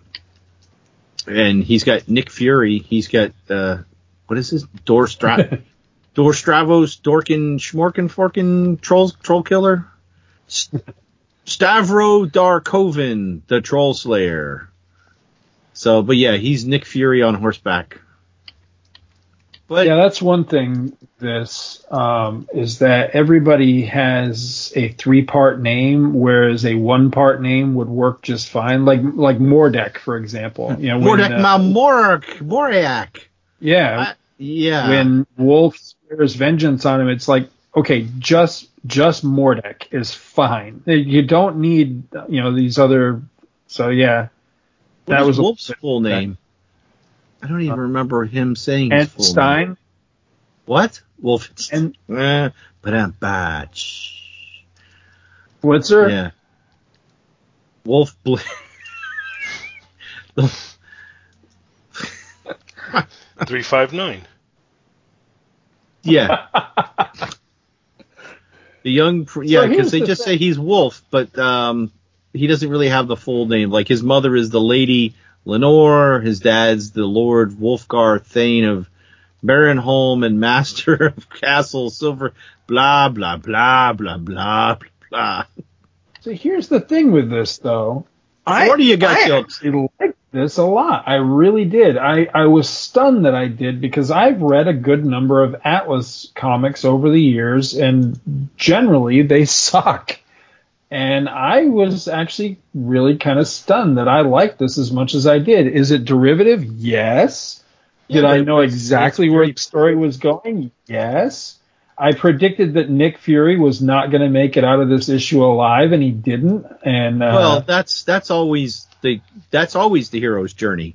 You have to have the mentor die in order for the hero to move on, to progress. Right, exactly. Yeah, but I mean, I saw it coming from a mile away that, what was going to happen to him and everything, and it did. But it also did some interesting original things, or at least I felt like they were slightly original. The fact that the whole reason that this character exists is because of what happened to his mom and dad, and so of course he vows vengeance and everything, and he actually gets it right here in the very first issue.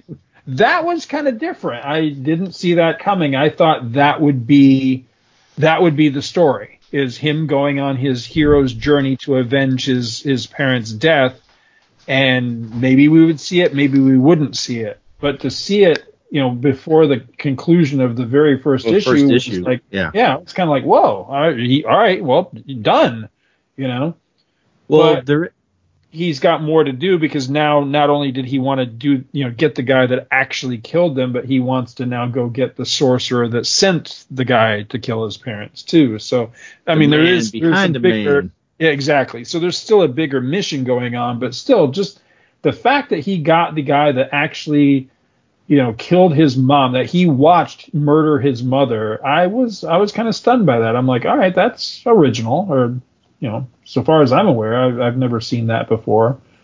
So, but I mean, more than anything, I mean, the story, yeah, it's extremely derivative, but it's well told.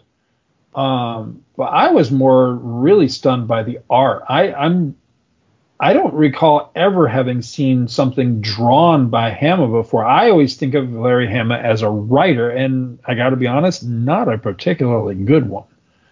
So to see that he's capable of this artwork, I'm like, dude, what? Why weren't you doing this?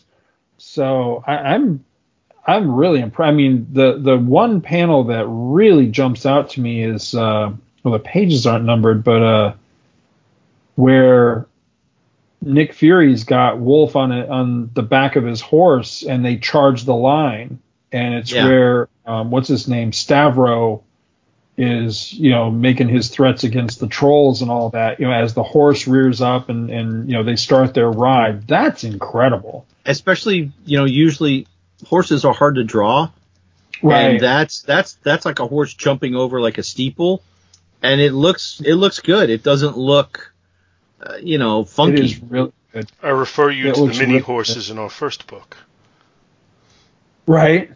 And how bad they were.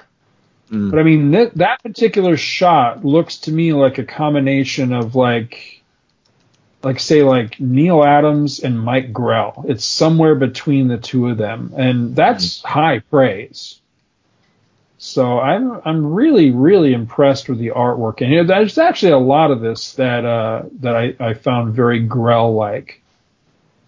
But, I was impressed. Yeah, because if you look at, I mean, actually, was it Stavros, or Stavro, with the eye patch could look kind of like, well, I guess he doesn't. I'm blanking now because that wasn't who I was thinking. I was thinking he looks like Green Arrow, but he looks more. That's not what I meant. He looks more like Deathstroke. Deathstroke, yeah. Yeah. especially when he's aged, when he's older. But you know what? We even get the whole thing of where the master is training the student about catching the swords, and that comes into play when he takes out the troll. Yeah. Because he's like, you have to be able to catch all three, and the troll's doing the thing, flipping the knife like back and forth. They're like, I'm gonna kill you. Which hand am I gonna kill you? Oh, dead. Gotcha. He turned into I thought that Tasmanian was devil. Now, I do have a question here. Mm-hmm. On the second page, when Wolf comes strolling up to Stavro as he's juggling, there's this asshole in the background that's making a joke, and he says, "Tell me," he says, "what is it that has 3 eyes and hobbles around on 5 legs?" And I didn't get. I mean, obviously he's taunting Stavro by saying I don't get it either. He's missing an eye. But what's the I don't get it. So I don't get it 3 either. eyes because Wolf has both his eyes, and then Stavro has 1 eye because he's got the eye patch. But then if you put the 3 of them together, the because 2 of them, Stavro has a crutch. If you look at the bottom of the panel on the left, the bottom panel all right. on the page, I get. Okay, they only have 3 eyes and 5 legs because he has a crutch. All right. Yeah, that I didn't get that at all. But yeah, I guess you're right. I kept thinking, what is it? Is he talking about a horse, or because we never see him on a horse in the present? We only see his him. Leg was damaged after they. I thought maybe his leg was damaged in a fight, but there's one little line when the dragon that they swipe in that battle collapses. His leg is damaged from the crash. So, and I'm wondering in further issues or further down the road, as Wolf was going to go back and get his vengeance, those different worlds that they flew through, through the dizzying spires of the Valley of Screaming Demons, and there's those pillars of like demon heads all built upon each other, and then there's the gathered hosts of the Lizard Kings. And there's like all these lizard iguana type people in armor, and the dragons flying over, and then there's the floating cities of the Sky Pirates. So I'm assuming in later issues as this story had went on, because I think there's only 4 issues in it. Yeah, right. 5 at the most, right, Paul? No, 4. So I'm assuming he would have, like, this was his travel away from his homeland. He's going to have to go back through these places to get there, and there would be different, couple issues in each land as he works his way back to you, babe. So, did you ever read the Trigon storyline in New Teen Titans? Yeah. I mean, there's been a few different ones. You mean from like the original with Perez, right? And Wolfman. It's either I can't remember if it happens in the original series or if it happens in the Baxter series follow-up. Well, I read that too. I read up to that where they switched, and then I read about, I want to say, at least 20 issues into the Baxter run, if not more. So yeah. In one of those 2, Perez had these towers of people, just like the Screaming Demons here on that page. Was that in like a Brother Blood issue? I think Brother Blood's Castle had those type of things in it too. Yeah, It's freaky looking. But yeah, this was I kind of picked this. Oh, that I'm sorry. The Trigon, they were more like wailing as opposed to they were like suffering like hell images or something. I like his look when he finally puts on like the chainmail shirt, and he's ready for business. Yeah, I don't disagree with you, Scott, that Atlas did put out a lot of crap, but I think Atlas also put out some decent stuff. Now, I'm gonna openly admit my opinion is somewhat colored by nostalgia, because I just kind of got a kick out of when Atlas was coming out. But I enjoyed from the barbarian point of view, I liked this. I also liked Iron Jaw, which was another Atlas book. I don't know how good it was, but I enjoyed The Brute. It was kind of a Hulk ripoff, and we covered the first issue of that series at one point. And there was some good anthology series that were coming out, and they really did bring in some talented creators at points. So overall, I like the Atlas stuff, and when I can find it cheap, 50 cents $1, I don't think I'm willing to go more than that on anything in general. But when I find the stuff for 50 cents or $1, I pick up any issues of any of the series that I find. So I have, a small collection of them at this point. And mostly, like I said, I would say mostly it's colored by nostalgia. But I got a kick out of the Atlas line that was coming out, and I do think there are some hidden gems in there, for what it's worth. Totally struck you to silence. That's good. Oh, no, don't you talk now. I'm fascinated by their story. The fact that that they wanted to come and run with the big dogs and everything, and then basically they were a flash in the pan. They came in strong and then just kind of disappeared quickly. And I'm fascinated by the people that they got, because they really attracted some big, big creators of the time. But it's just, I don't know, it's weird because, most everything I've ever read of them, even when it was, really talented creators and everything, most of it has not been particularly impressive to me. But I also thought there was a lot of potential, in a lot of the things that they tried to do. It was really just more the execution type of thing. This, unlike the books that I brought, this actually intrigues me enough to want to go forward to see, what happened with it. And I mean, it had such a short life that, it'd be fairly easy to, because it was only just the 4 issues. Yeah, I have the I'm first also very 3. intrigued. I just have the last issue of this one to find yet.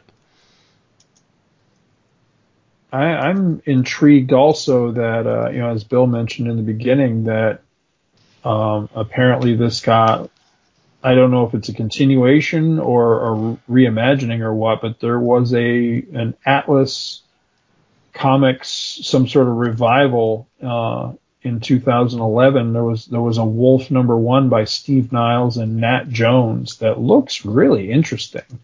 Because the cover on that, we may have to cover that book because there's some pretty there's like some there's like a page there's a page in there that's like, whoa, oh wow, okay. I don't know if you glanced through it. That's yeah, I kind of flipped through it real quick. It looks really interesting. Well, the guy takes the mask and puts it on his head, if you know what I'm saying. Right. But it's like 2 halves of a mask with spikes in it, and then he jams it on his head, and it's, once he... I mean, these spikes are going to go into his skull.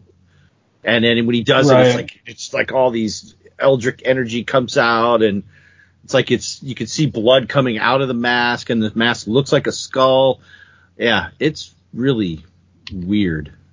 It's pretty dark.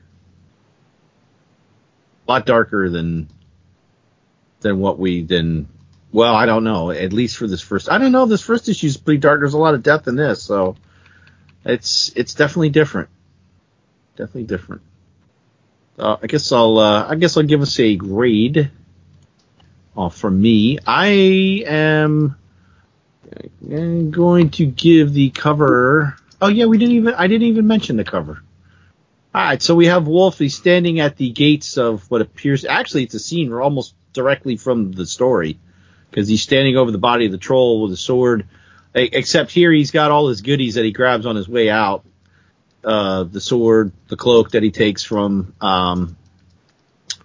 the rich guy that's the Grinner. Yeah. Well, no, but it was the other guy. Yeah. Yeah. The cloak he grabs off the guy and he steals his horse and he rides out the gate. But here he's killed the Grinner.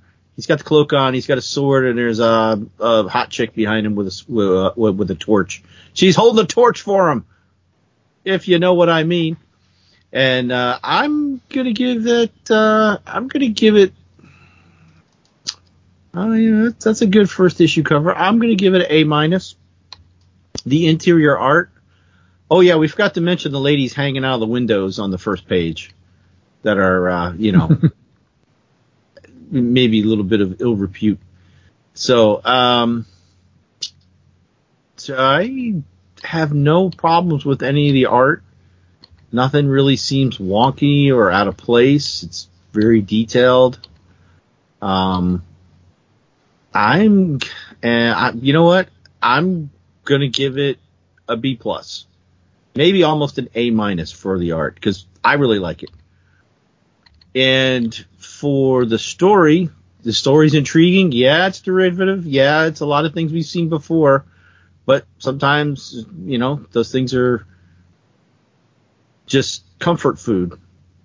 And what's a nice touch is when he finds his mentor, and he's taken out two of the three guys, and you can see them with the daggers in them, but he's like propped up against the wall with like one eye open. It's pretty dark. It's pretty gruesome. So I'm going to give the story I'm going to give it a B+. So it's like an A-, B+ book for me. Who's next? Go ahead, Paul. Sure. I think the cover is pretty sharp. I don't know if I'd quite put it, at the highest level, but I definitely like it. I'm going to say a B+ on the cover. The interior art, I'm frankly having a tough time finding anything to complain about the interior art, even looking at it with a critical eye. I really think not only is it really good-looking art, I think it fits the story real well as far as the tone. So I'm going to say an A on the interior art. And the story, Scott, you mentioned its derivative nature, and I don't argue with that at all. I do think it's kind of a story that, we've all seen before in many different ways, and it's easy to predict what's going to go on in it. But it's well told, and it's enjoyable, and it makes you as you've mentioned, it gives you kind of the incentive to keep going and maybe read some more of it. So I'm going to give the story a B, and overall I'm going to give this book an A-. All right. On the cover, I really like the cover. I think the only thing I don't really care for is the look of the big guy that Wolf is standing on, but I think he's supposed to look the way he looks. He just looks weird and disproportionate and just freaky to me, but I think he's supposed to look that way, so I'm not going to take anything off for that. But Wolf himself looks really, really cool. He's very dynamic. I mean, he cuts a really dynamic pose. It's almost a superhero-y look to him with the cape he's got. It's a kind of a Thor and Captain America meets sword and sorcery kind of look to him, but it's cool. I really like it. It's very eye-catching. So I think I'm going to go a straight A on the cover. I really like this. Interior art, again, I'm impressed as hell with the art in this. I had no idea that Larry Hama had these kind of art chops. I don't think I've ever seen art from Larry Hama before. I think of him as, the G.I. Joe guy, and anything I've ever read of his outside of G.I. Joe, I didn't really care for. I mean, honestly, to me, the thing I most identify Larry Hama with is that terrible Star Wars story that he did. I think it's called The Third Law. It's awful. I think we voted it the worst issue of Star Wars when we covered that. So that's what I think of it. Sorry, I was just laughing because that's you little hypocrite. The one I'm talking. Yeah, that's with the butterfly and the whole. Oh, I didn't kill him. I just made him so strong he sucked down into the planet. Well, whatever. That's the one. So yeah, to open this and see such really really nice art and his name attached, I'm like, wait, are we talking about the same guy, or is this is it actually ghost drawn by somebody else? I don't know, but I mean I really like it. I think it's really really strong. This is his cousin Harry Hama. I'm gonna go. I think I'm gonna go an A- on the art. I really like it. I mean, there's definitely some room for improvement. It reminds me a lot of early Mike Grell in a lot of instances in this. I get a very serious Grell feel from a lot of this, but I like it, and I think the inking is really strong on it as well. And then story-wise, again, I'm going to give it a big old pass on the derivativeness, because while it is incredibly derivative, I think it does some original things with the material that it derives from other sources. So, I mean, it intrigued me. It kept me turning the pages, and it makes me want to kind of go on to the next issue, at least one more issue to see where it goes, because I noticed that the next issue has the same creative team, but then 3 and 4, they're both different, not only from the first 2 issues creatively, but from each other as well, which is kind of symptomatic of all of Atlas. Yeah, that's I'm going to totally agree with you on that. Atlas had a little bit of a just kind of a nature where it was just all over the place, and they didn't know where they wanted to go with it, and that's probably the biggest weakness. So we're not necessarily disagreeing in what we think of what they produced, so much as just the level of nostalgia that I feel for it. Right. So overall on this, I think I'd give it an A-. I really enjoyed it, and I really didn't expect to. I really thought, God, barbarians, and it's Atlas. It's gonna be just a groaner to get through, but it wasn't at all. I mean, it kept me turning the pages. I liked it. I thought it was cool. Good pick. Here. So I'm looking at Larry Hama. In later years, yeah, he is pretty much a writer. But up until June 1985, he was doing... That was like the last one they have it as a credit. That was on G.I. Joe. He was a writer and a penciler. And then he did the 2010 Marvel Super Special of the movie 2010. I think I have that. Yeah, I have that. He did a Daredevil issue. He did Bizarre Adventures. He drew 2010? That's what it says, penciler. Huh. 2010, the year we made contact. So, like, it shows his first credit was as a penciler, and it was for DC Secrets of Sinister House number 10 in 1973. Yeah. And then he did Marvel Premiere. Oh yeah, he did Marvel Premiere 16, 17, 18, and 19 Iron Fist story. And then he did Planet of the Vampires, which is another Atlas. Oh, that was a writer. Okay. Right. He did 2 issues of Kazar as a penciler, 13 and 14. Marvel, The Island of Dr. Moreau, penciler. DC, he jumped back over to Star Hunters, which I'm not familiar with. Men of War, he did an Enemy Ace story as a penciler. I'm just picking out the penciler stuff, not the other stuff. John Carter, Warlord of Mars, number 28, penciler. Man-Thing, he was a penciler. Sorry, I just saw Star Wars 48. Yeah, and so, but I don't know if you see if he did covers. See what it pulls up for covers. I mean, if he's capable of this, then I can't help but wonder, why switch? What? Are you kidding me? He was the Star Wars penciler on the cover for... I do not believe that. He was the... What's that? He was the penciler... On the cover. Okay, so he was Star Wars 45. That's the one with the probe droid, Death Probe, whatever. Yeah, I was just looking at that. He was a penciler. He was an inker on Star Trek 13 on the cover. Power Man and Iron Fist 76 cover, and a bunch of GI, and about 4 or 5 GI Joe books in the 80s. I love that Luke Cage story in Power Man and Iron Fist 76. This is like the only issue of that series that I can remember anything that happened in it. And it's the one where a vampire attacks Luke Cage and busts his teeth on his unbreakable skin. Oh yeah, I remember that one. So yeah, we discovered a little something about Larry Hama we weren't really aware of. Yeah, totally. I wish I'd known that about Star Wars 45. I'd have taken that one to get signed for him, or signed by him rather than 48, which made me feel like an asshole to get that one signed because I hate that story so much. Yeah, you could have impressed him and say, "Oh yeah, hey, I actually did this." Yeah.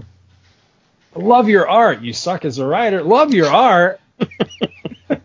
Actually, I don't think he sucks as a writer. It's just he was ill suited to write Star Wars. Well, that was the whole. Wasn't that right before Empire, or just after Empire? So they were still in like It was just after, and I think that's what makes it worse. Is that if it was a pre-Empire story, I'd be a lot more forgiving of it because I mean it was the Wild West, between Star Wars and Empire. But after Empire, the universe was a little more formed at that point. You got a little bit better handle on, okay, this is what Star Wars is and the direction it's going to go. So that story, it just makes it look really. And it was, in all fairness, it was probably written prior to Empire. But unfortunately, it was when they had the drawer.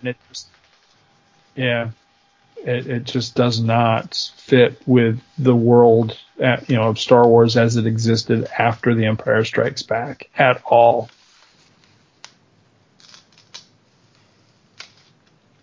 All right. Well, I guess that wraps it up. That ends it. Goodbye. Jesus.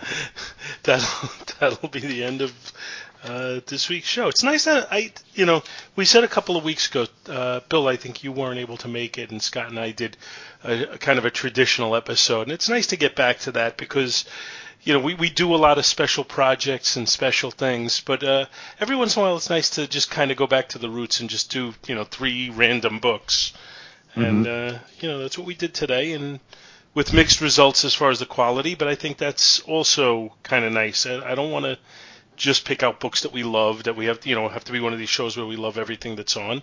I also don't want to be one of these shows where, nothing makes us happy. So mixed quality works for me. Yeah. Absolutely. So it's been fun, guys. I hope it's the same for the listeners, and I hope they'll come back next week to listen to us again. Bye-bye. Bye. Bye. Love you. Thank you so much for listening to our show, and we hope you'll continue to join us each and every week for more good old-fashioned comic book back issue awesomeness. You can contact Back to the Bins to leave feedback, comments, questions, suggestions, and criticisms via email at bins@twotruefreaks.com or by joining the Back to the Bins group on Facebook. Back to the Bins is a proud affiliate of the Two True Freaks Internet Radio Network, which you may find at www.twotruefreaks.com. Two True Freaks is a registered trademark of DiManzo Corps of Milan, Italy. All rights reserved. Please take a moment to stop by the twotruefreaks.com site and check out their many other fine podcasts, won't you? Thanks, and we'll see you next week. Oh God! I think I forced it down further now. Put that in with no context, Paul. Oh, you.